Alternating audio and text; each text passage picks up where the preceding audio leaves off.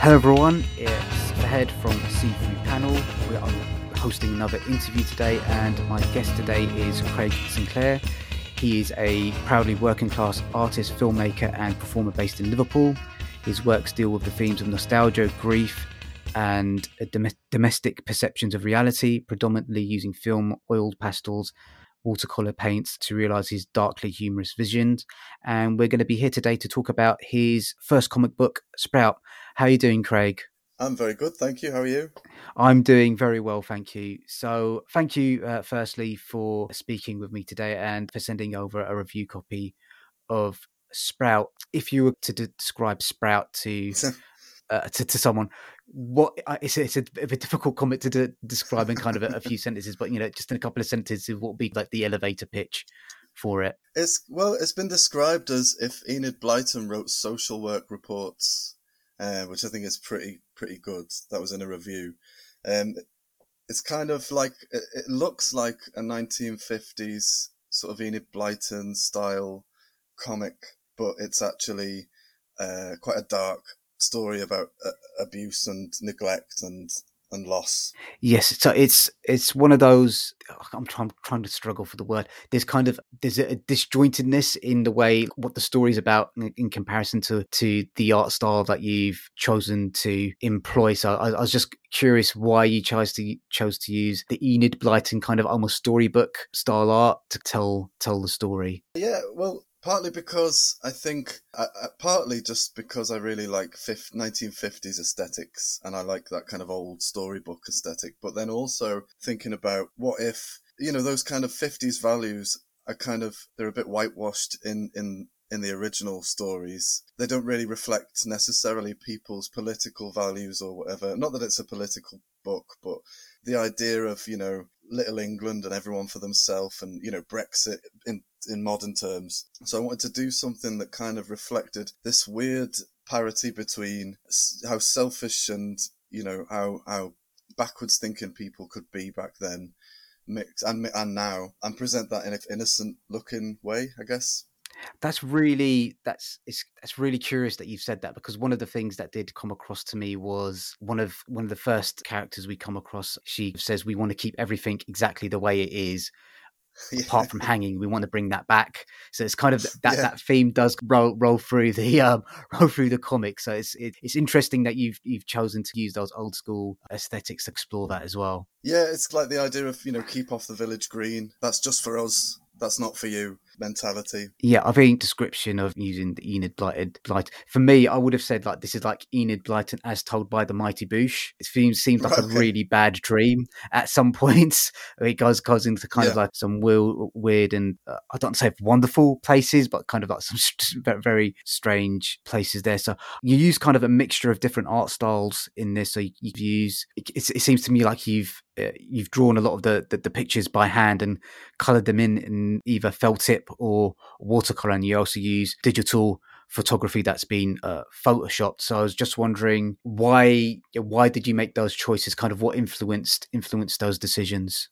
Yeah, well, as far as the watercolors, which is largely the kind of storybook Sprout kind of nostalgic world, that's just to kind of represent this kind of naivety. And there's an artist I really like called Henry Darger, who is an outsider artist. I think he worked all his life. I think he died in the 60s maybe. And they found this entire catalogue of weird and wonderful kind of childlike stuff. So there was a bit of that influence. But then there's a kind of a counter narrative about a father and son, and the father sends his son rather neglectfully to the shop to buy booze and fags. And that was, as you say, represented with photographs that I then drew over with oil pastels. Okay. That was just to evoke. It's digital photography, but I'm quite old school. I like to do things by hand when I can. So that was more to represent. Yeah, that was to represent kind of different reality or a different perception of reality. But then, as it goes on, you might find that the point of view, who's point of view we're actually experiencing this through is maybe unclear. Yeah, I think that is definitely something that comes across in the story, and it's a fairly short comic, but it's one of those ones where I had to read it through a few times, and I'm still not sure if I get it, but I think I've got a firmer grasp on it in terms of which perspective you're reading the story from, whether it's from Sprouts, whether it's from the father's point of view, and that, you know, that's it's a really smart way that you play with perspective. It's really refreshing to come across an artist that does use kind of like the old school methods. I've spoken to a lot of the creative I've spoken to recently. A lot of them do still work with like pen, ink, and paper, but the ease of working digitally, I think, holds a huge amount of attraction to a lot of artists. So it's really, you know, my initial instinct was, you know, the photography stuff. Oh, you've just gone into Photoshop and, you know, put some layers on top of there, but you did paint over those as well. Was that a bit of experimentation? Is that something you've done before, or was that something you specifically decided to do for this project? Yeah, it's kind of a new thing that I've been trying out, and I've been doing some artwork around that. Again, like, I'm obsessed with the idea of nostalgia, and how even the definition originally of nostalgia is like a sickness. It was kind of a medical term, I think, for sailors who were feeling so overwhelmed by being away from home. So the idea of nostalgia really fascinates me as this thing of like really wanting to reach back, but then also, is that a positive thing? You know, possibly not. And, you know, again, reaching back into the 50s, thinking it's all picket fences, but then people's values and, you know, issues around, you know, xenophobia and the idea of helping others, and how those things were very, very, you know, people had very wrong views about those things, in my opinion. So the idea of reaching back, but then getting bitten by the past, you know, and the idea of layering over things makes it kind of unreliable. It's like a layer removed, I suppose. Like, I've been working on images of crisp packets from my youth recently, like old. Yeah, I saw that on your from the 80s. on your Instagram. Yeah, and although there's something really funny and ludicrous about even taking that as a serious piece of art, there's also the idea of you know, a copy of a memory of a copy, or someone else's photo of a memory, and then painting over that. Then there's another layer in between. There's a kind of, I guess, the fog of memory that I find really, really fascinating. So I was trying to explore that a bit with the father-son stuff in this book. I think memory is one of those strange things. Have you heard of this book called The Rag and Bone Shop at all? So it's No. it's written by I believe she's a neuroscientist, and she talks about, basically it's an exploration of what happens to human beings when their memories are damaged in some way. And one of the things they kind of talk about in the book is how trying to remember something changes the memory of it. And so the more often you go back to remember something, you keep on morphing it in odd ways, so that the actual original thing that human memories are inherently unreliable in any case, but the more that you go back to certain moments in your life, the actual act of trying to retrieve that memory actually changes it. So I think there's also something, I felt there's something a little bit about that was at play in the comic as well. Well, yeah, that sounds like a really interesting book, and it reminds me a little of a thing that I really like. This musician that I really like called The Caretaker, and I don't know if you've heard of him, but he takes old 1920s ballroom jazz records and cuts them up and makes them more and more kind of decayed, and it's a little bit like the music in The Shining, you know, in the ballroom, but it's like this distant, echoey, twinkly piano and jazz stuff. But he's his whole sort of remit is he's exploring the idea of kind of Alzheimer's, or, you know, degenerative brain illness, and the idea of a memory that's been transformed or misremembered, and I love it because it's really creepy on the one level, but also it's got quite a lot of humanity to it on another. Yeah, it's great stuff, and I listened to that a lot while I was making the comic. Building on that kind of, there are a lot of creepy moments in the story. Is that something that features in a lot of your work? I mean, I did see your short film Accidental Warlock, and there are a lot of creepy, horrific moments in that. So I was just wondering where that love of creepiness and like horror comes from as well. Yeah, it's from possible, bad parenting because in the 80s I feel like people didn't care what their kids watched, and to some degree they did, my parents, but I had a cousin who was really into horror, and I remember my dad showed me Eraserhead by Oh David wow. Lynch when I was 10. Okay, that's a little too Um, young. and A that little too young. Yeah, but I loved it. I just didn't really get it. But so it's kind of deeply ingrained, like this kind of creepiness. Yeah, there's a thing I'm really proud of, which is like there's a spider monster that has three heads, and the heads are all identical old ladies from the from the northwest who sort of talk in sort of I love kind of Yeah. northern dialect, and I'm really proud of that as a sort of horror creation. Yeah, I think there are a lot of memorable monsters, memorable characters in the book, and that's the spider creature was definitely one. I'm really glad that you mentioned the North because it does feel like me personally, I got a very strong sense that this was a story set in the north of England, and there's just I think there's certain things about the way that the characters talk to each other in the dialogue, and I don't know, something also came across in the art, and I was just wondering how deliberate a decision that was, or was it just something that you're from the north, you're going to set the story in the north? No, it's intertwined with who I am really, and I grew up in a little chemical town in the northwest of England called Widnes, which is famous for rugby and for creating Mel C from the Spice Girls. Yeah, Um, and and not a great deal else. And when I was growing up, it was one of the kind of places you really want to escape from because there was not much to do apart from explore explore abandoned bits of wasteland. But I actually really, like we say about nostalgia, I actually look back very fondly on all that. And there's something about small towns. There are some things about small towns like that I really love and miss because I live in Liverpool now, which is very different. But yeah, it was a very deliberate. I mean, everything I do really is kind of set round here somewhere because it's part of my identity and the only way I know how to write, really. before I start asking you about the scripting process, I just wanted to kind of compliment you on some of the dialogue and the gags in there. I think one line that particularly caught my eye was "griddled poo." So I think you've got a really you've got a great ear for these kind of like gags, and like the timing of them was really great. So I was just wondering, is that like a common phrase up north, or is it that something of your own creation? No, it's my creation, but let's hope it takes off. Let's Yeah, hope we can get it in the dictionary. Yeah, no, I just I really like I love comedy, and I love the blend of horror and comedy, and I have done ever since I was a kid. That's kind of what I'm really, really interested in exploring. So I'm really thank you very much for saying you really enjoyed Griddle Poo. Yeah, I think that was something about that. It creates a very evocative image in one's head. So yeah, I thought that was two brilliant words. Two words brilliantly put together. So Yeah. let's talk a little bit about your scripting process. So I know you've got a background in filmmaking. Did you write out a full script for this, or did you start with just a rough outline? Kind of how did you go about writing Sprouts?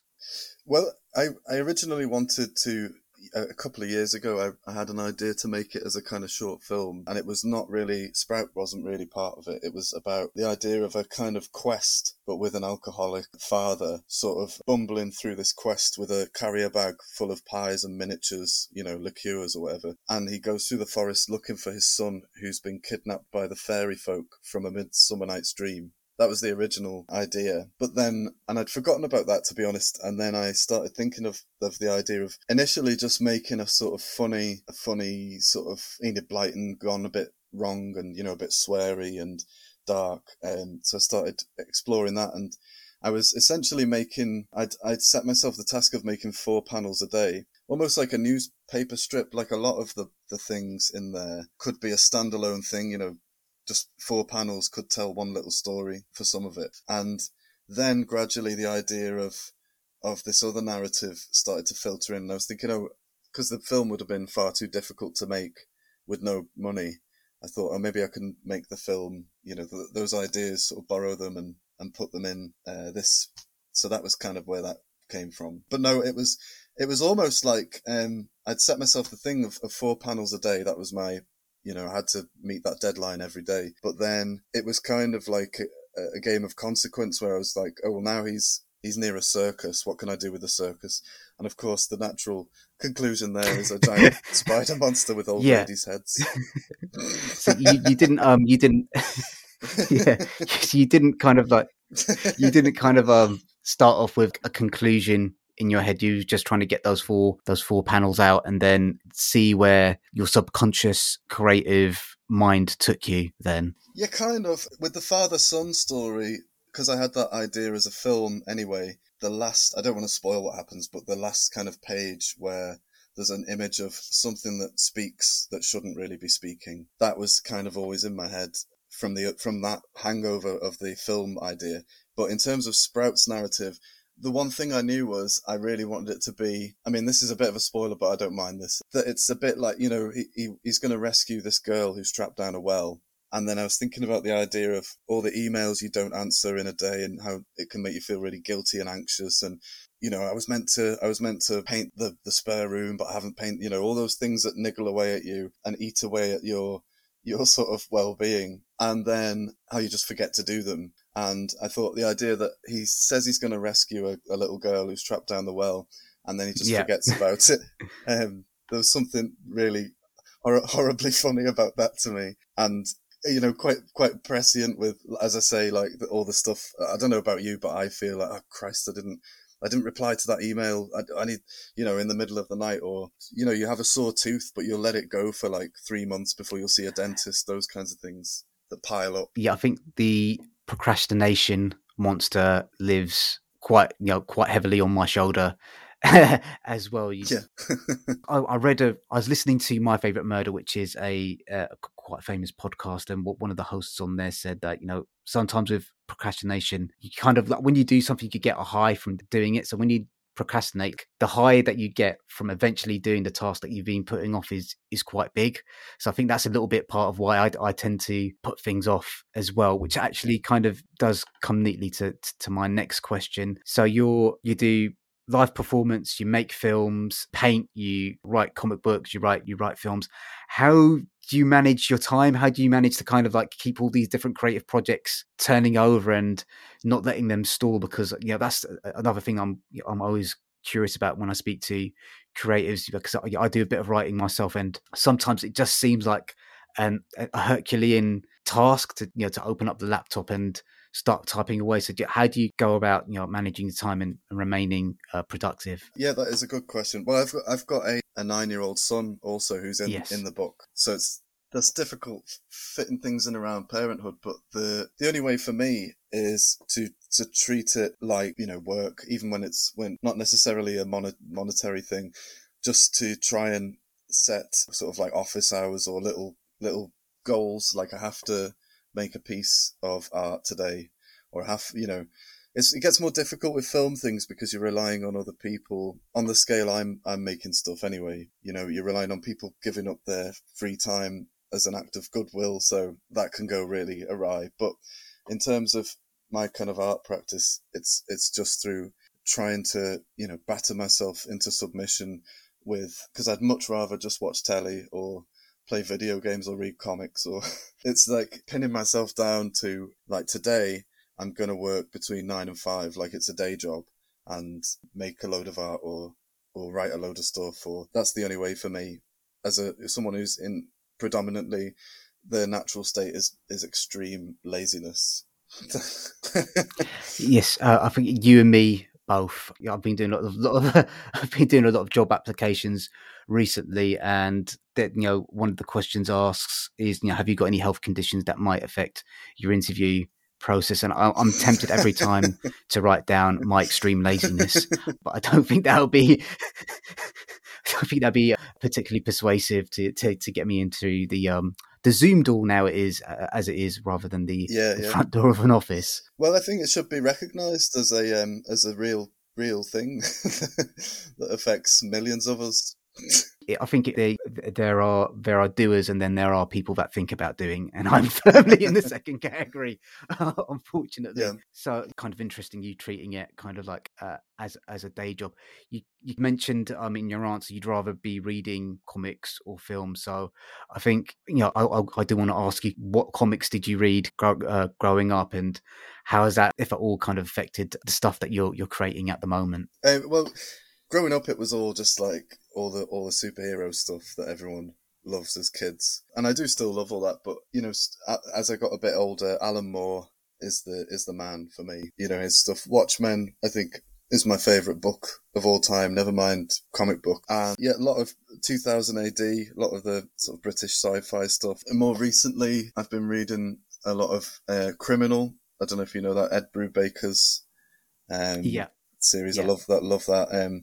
Jason Aaron, all his stuff in Marvel, I'm really into. And most recently I reread all of the League of Extraordinary Gentlemen by Alan Moore.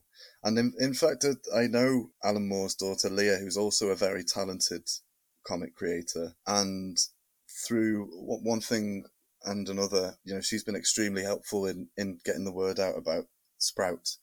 And Alan Moore ended up with a copy of it and really, really enjoyed it, which is sort of like, the kind of moment where you realize, oh, that's so nice. Yeah, I can die happy now. Seriously, like, even when I just knew that he had a copy, even if I never heard if he liked it or not, that was a major moment, in life for me. But then the fact that he really did like it was wonderful. I think it's always nice when someone you admire something that you've done. And I just want to echo your thoughts about Leah. I've met her once or twice. She's a lovely lady, and she kindly gave up some of her quite valuable time to speak to me about kind of various projects that I was working on in the past as well. So yeah, she's brilliant, and she's a really talented comics creator. Oh, absolutely, yeah. As well. Yeah, wonderful person. Yeah, both her and her husband do like fantastic work in this sphere. Oh, what is my next question? So you talked a little bit about Alan Moore there. Do you think any of his influence in the way that he's got kind of this very powerful narrative voice that you can kind of tell when you're reading like an Alan Moore comic book? So I was just wondering if that affected your thought process when you went on to create Sprout, or any of the other things that you've worked on. Undoubtedly, yeah. I would like to think it's unconscious, because I wouldn't want to just try and emulate him. Or, another one is David Lynch is a massive influence on me. But then I sort of try and I don't mind if it ends up unconsciously seeming like you can see the influences there, but I don't try and set out to sort of say, hey, I like these things, look, and because I feel like that makes for kind of lazy storytelling. But especially with Alan Moore's, his use of the kind of meta-textual stuff, that's, it's all throughout all his work, like Watchmen and League of Extraordinary Gentlemen, From Hell. He's got sort of things where he's messing with even the notion of fiction in some of those things, and the idea of fiction within fiction. And I did do a sort of little nod where there's a frame in the book where the little boy is holding the same book that you, the reader, are holding, which I'm really proud of. And it sort of would hopefully make you question whether or not, how much of this is, it sort of skews what narrative is this, I thought Sprout was the thing we were following now. Which reality is the correct reality? And Alan Moore does that so brilliantly. Yeah, I reread Watchmen maybe once a year if I can get the time. It's just so good. It's a little bit cliche to say it's kind of one of the most important graphic novels, or maybe one of the most important works of fiction in the English language. Really, I mean, his work on that particular piece is just startling. So yeah, it's not surprising, and it's unsurprising how many people mention that as their favorite graphic novel as well. Yeah. I want to talk a little bit about your film work. Actually, I really enjoy. I only managed to watch Accidental Warlock today, but I really enjoyed that. I thought it was a great little short film. What are your plans in the future to make future films? Are you thinking about more short films, or even kind of making a dreaded 90-minute feature film? What are your plans for that in the future? Yeah, well, thank you for saying that anyway. Yeah, I love making films, but it's a thing that is, I dread it a little bit because of the fact that you need so many other influences and people to be involved. And as I said earlier, working on a almost zero budget or self-financed scale, a lot of stuff is you pulling in favors and things, and it's a bit more stressful than if you had major backing from some company. But that being said, I still love it, and I'm working on a thing that I was just editing earlier. I'm working on a new short film called Blight, which is about a medieval farmer who gets cursed with perpetual hiccups. And it's kind of a horror comedy thing, but hopefully, not in a broad way. It's hopefully still very dark. But yeah, so the idea of, because I don't know if you've had hiccups for a long time, but I mean, it's the pits. I started exploring this idea of what if you were cursed to have them forever. So there's that, and there's also, so I'm in a sort of comedy group called Frightwig, and we've just started making plans to do some shows. We're doing the Brighton Fringe next May, which has been delayed, I think, twice now, and we've just performed for the first time in over a year recently, and it's great to be getting back into that. But it's all kind of under this remit of very dark humour. That's the way I like to work. I think that's something that came across in Sprout, and definitely something that comes across in Accidental Warlock as well. I also came across, you're doing a podcast as well. I should have written down the name of it, or you've been featured on a podcast that kind of remixes stories. Oh, that's right. Yeah. So that's the Gothic Banana podcast that. The Gothic Banana. Yeah. Yeah. So that's Frightwig, the company that I'm with. We do that with our friend Brian, who's over in Ireland, and we take a work of Gothic fiction and sort of dissect it and compare it to today's climate, and then we do an original bit of writing, or a little script based on, in response to the thing. So far we've looked at Sheridan Le Fanu, who's a famous Gothic Irish writer. We've looked at some of his work, and I think next we're going to look at M.R. James. But that's a real fun little thing to do every now and again. And you end up reading things that you wouldn't have necessarily read before. So that's nice. Okay, that sounds like a interesting podcast. I didn't have much time to. I listened to a little bit of it, just left all my research to kind of like the last minute as per usual. So I only listened to about 10-15 minutes of it, but it did sound quite good. One of the questions I've got here is, you've started, well, your Sprout is your first comic book. How do you kind of mentioned that you were thinking about using parts of the story for a short film. How do you decide what's going to go into a film, or if you do decide to create another comic book in the future, whether it's going to be a comic or a short film or prose? How do you go about making that decision? Is it purely based on budget and whether how many collaborators you need to bring in, or are there other factors as well? Yeah, that would kind of, like what you just said there, is kind of the right answer. It's based on budget and collaborators, and how efficient it would actually be to make a film, like the sort of ideas that I have.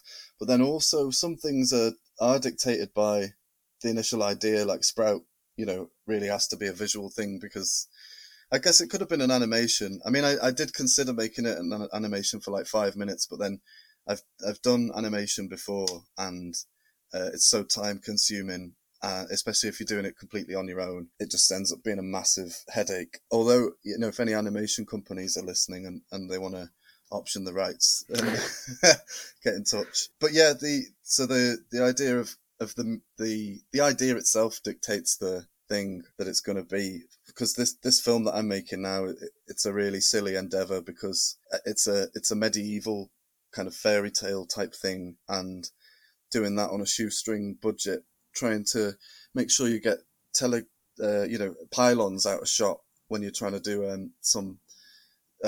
Oh, of course. Yeah. So a thing that I'm doing though to counteract that is there's this film called Bait from 2019 that I really love. That's a kind of, It's a kind of weird art house comedy film. It's Cornish.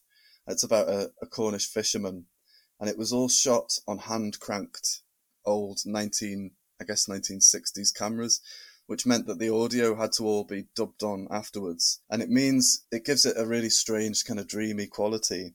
And I really liked that. And I thought, well, if there's a plane going overhead when we're shooting outside, or you can hear traffic, if I dub all the audio on afterwards, then I'll have complete control of the sound, which will actually, how many sort of short amateur or, self-financed films do you see where the audio is terrible, I thought. So that's my way of combating that. But that's not to say it's not a really silly thing to be trying to make a sort of period piece with no budget whatsoever.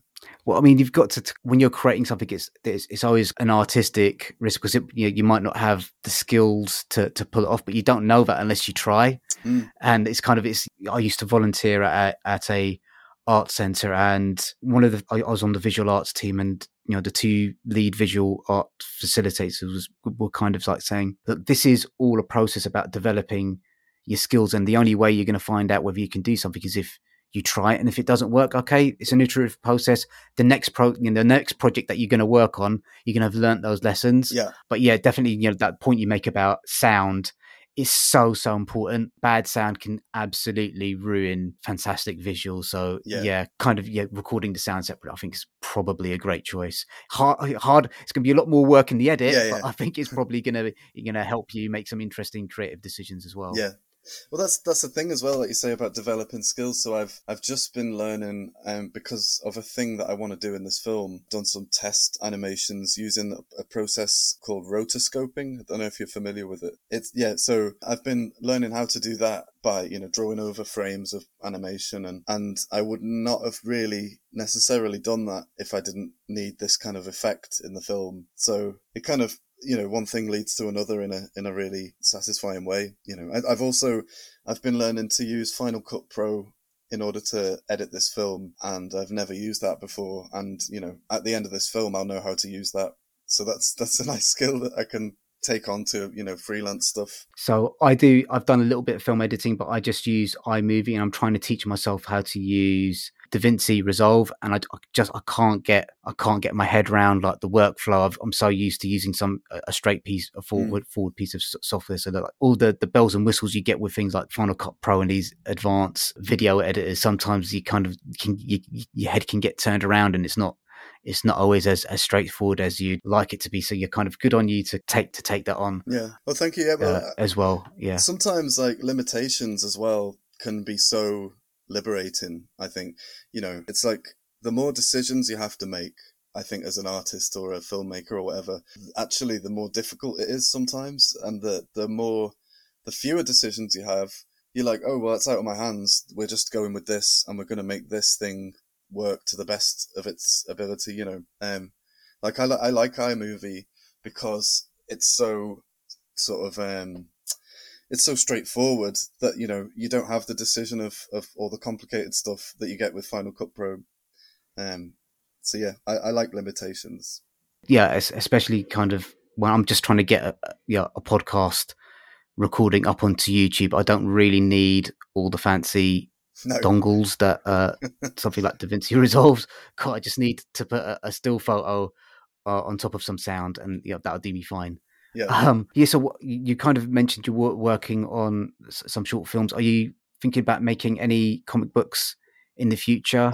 Yeah, I got one or two ideas, but I kind of had this with Sprout. I really had the thing, I had it burning away in my brain, and like I had this thing of this self-discipline of trying to complete 4 panels or a page a day, and I want to do something that's a bit more like the kind of newspaper comics where it's just like 4 panels, tell a whole story, and then I could leave that and not have to. It's like once I've started something, it eats away at me, and I have to finish it, before I lose my mind. I want to do something where it can be. It's almost like a comedy sketch in comic book form, So that's where I'm going, I think, with that kind of stuff next.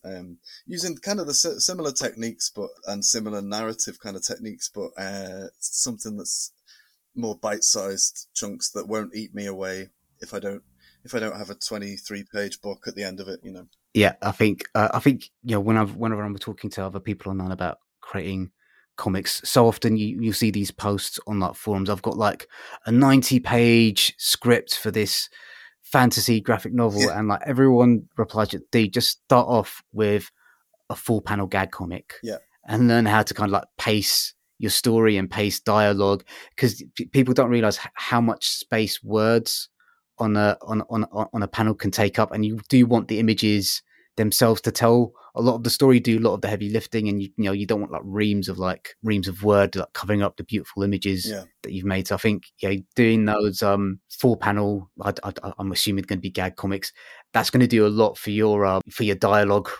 editing yeah, abilities. You're gonna have to cut a lot of words and lines that you've grown fond to yeah, there as yeah. well. Well, the I don't know if you know the Drunk Bakers from Viz, which is about two drunk bakers. I've not read Viz in Right. years. Yeah, I can't remember it now. Sorry. Yeah, the drunk bakers, they essentially are it says does what it says on the tin. They're two bakers and they're supposed to have made a simnel cake for Easter, but they're too, half cut to finish it.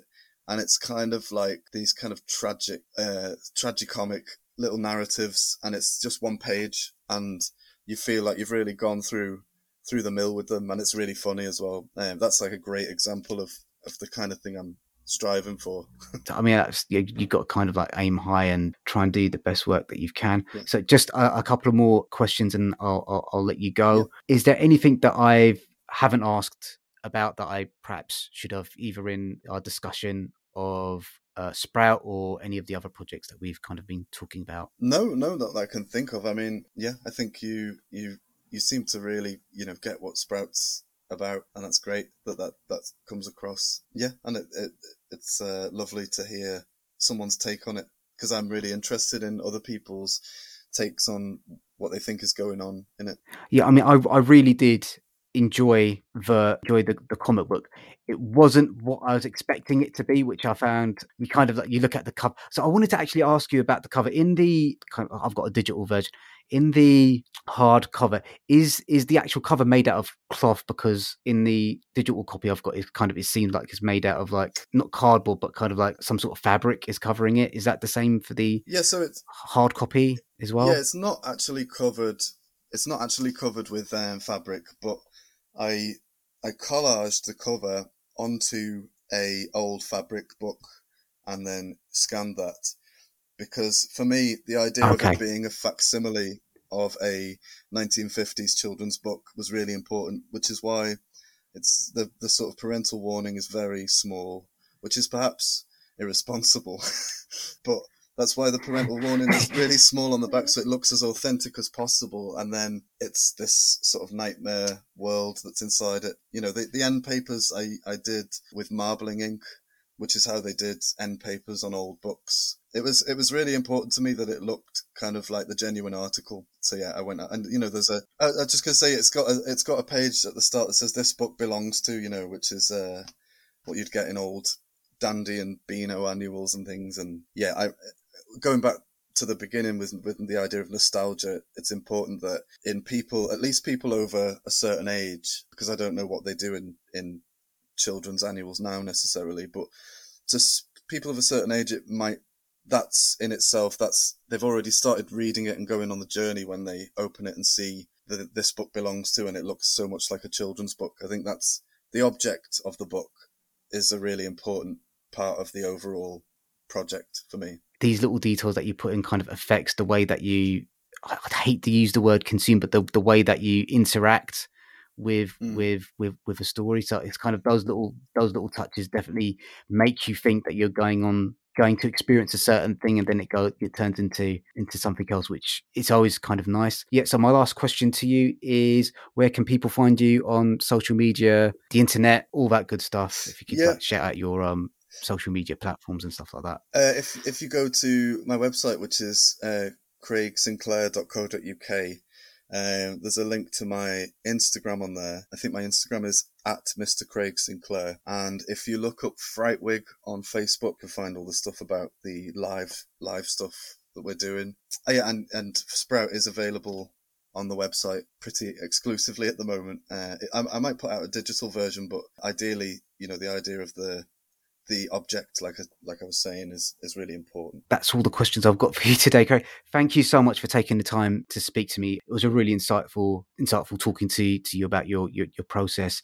And I really did genuinely enjoy reading Sprout. To our listeners out there, it's a recommend if you can get him. A lot of our listeners, so our listening demographic's kind of weird. We've got a lot of listeners in America, so I'm not too sure if you can ship to the United States. And we've also got a lot of listeners in Russia for some reason. So email Craig if you're in the United States or in Russia and you want to get a copy and see if you can kind of ship it over to you. I know with Brexit and things like that, VAT, and I know a lot of creators are struggling with that at the moment. But yeah, do try and get a hold of a copy if you can. Yeah, we can work something out to our American and Russian friends.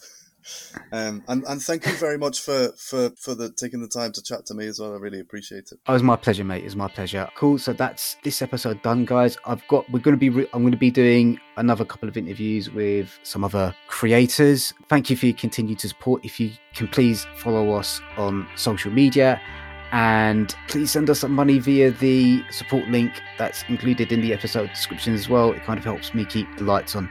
Okay, guys, thank you so much. Thanks, Craig. Let's say bye to everyone. Bye. Thank you very much. Goodbye.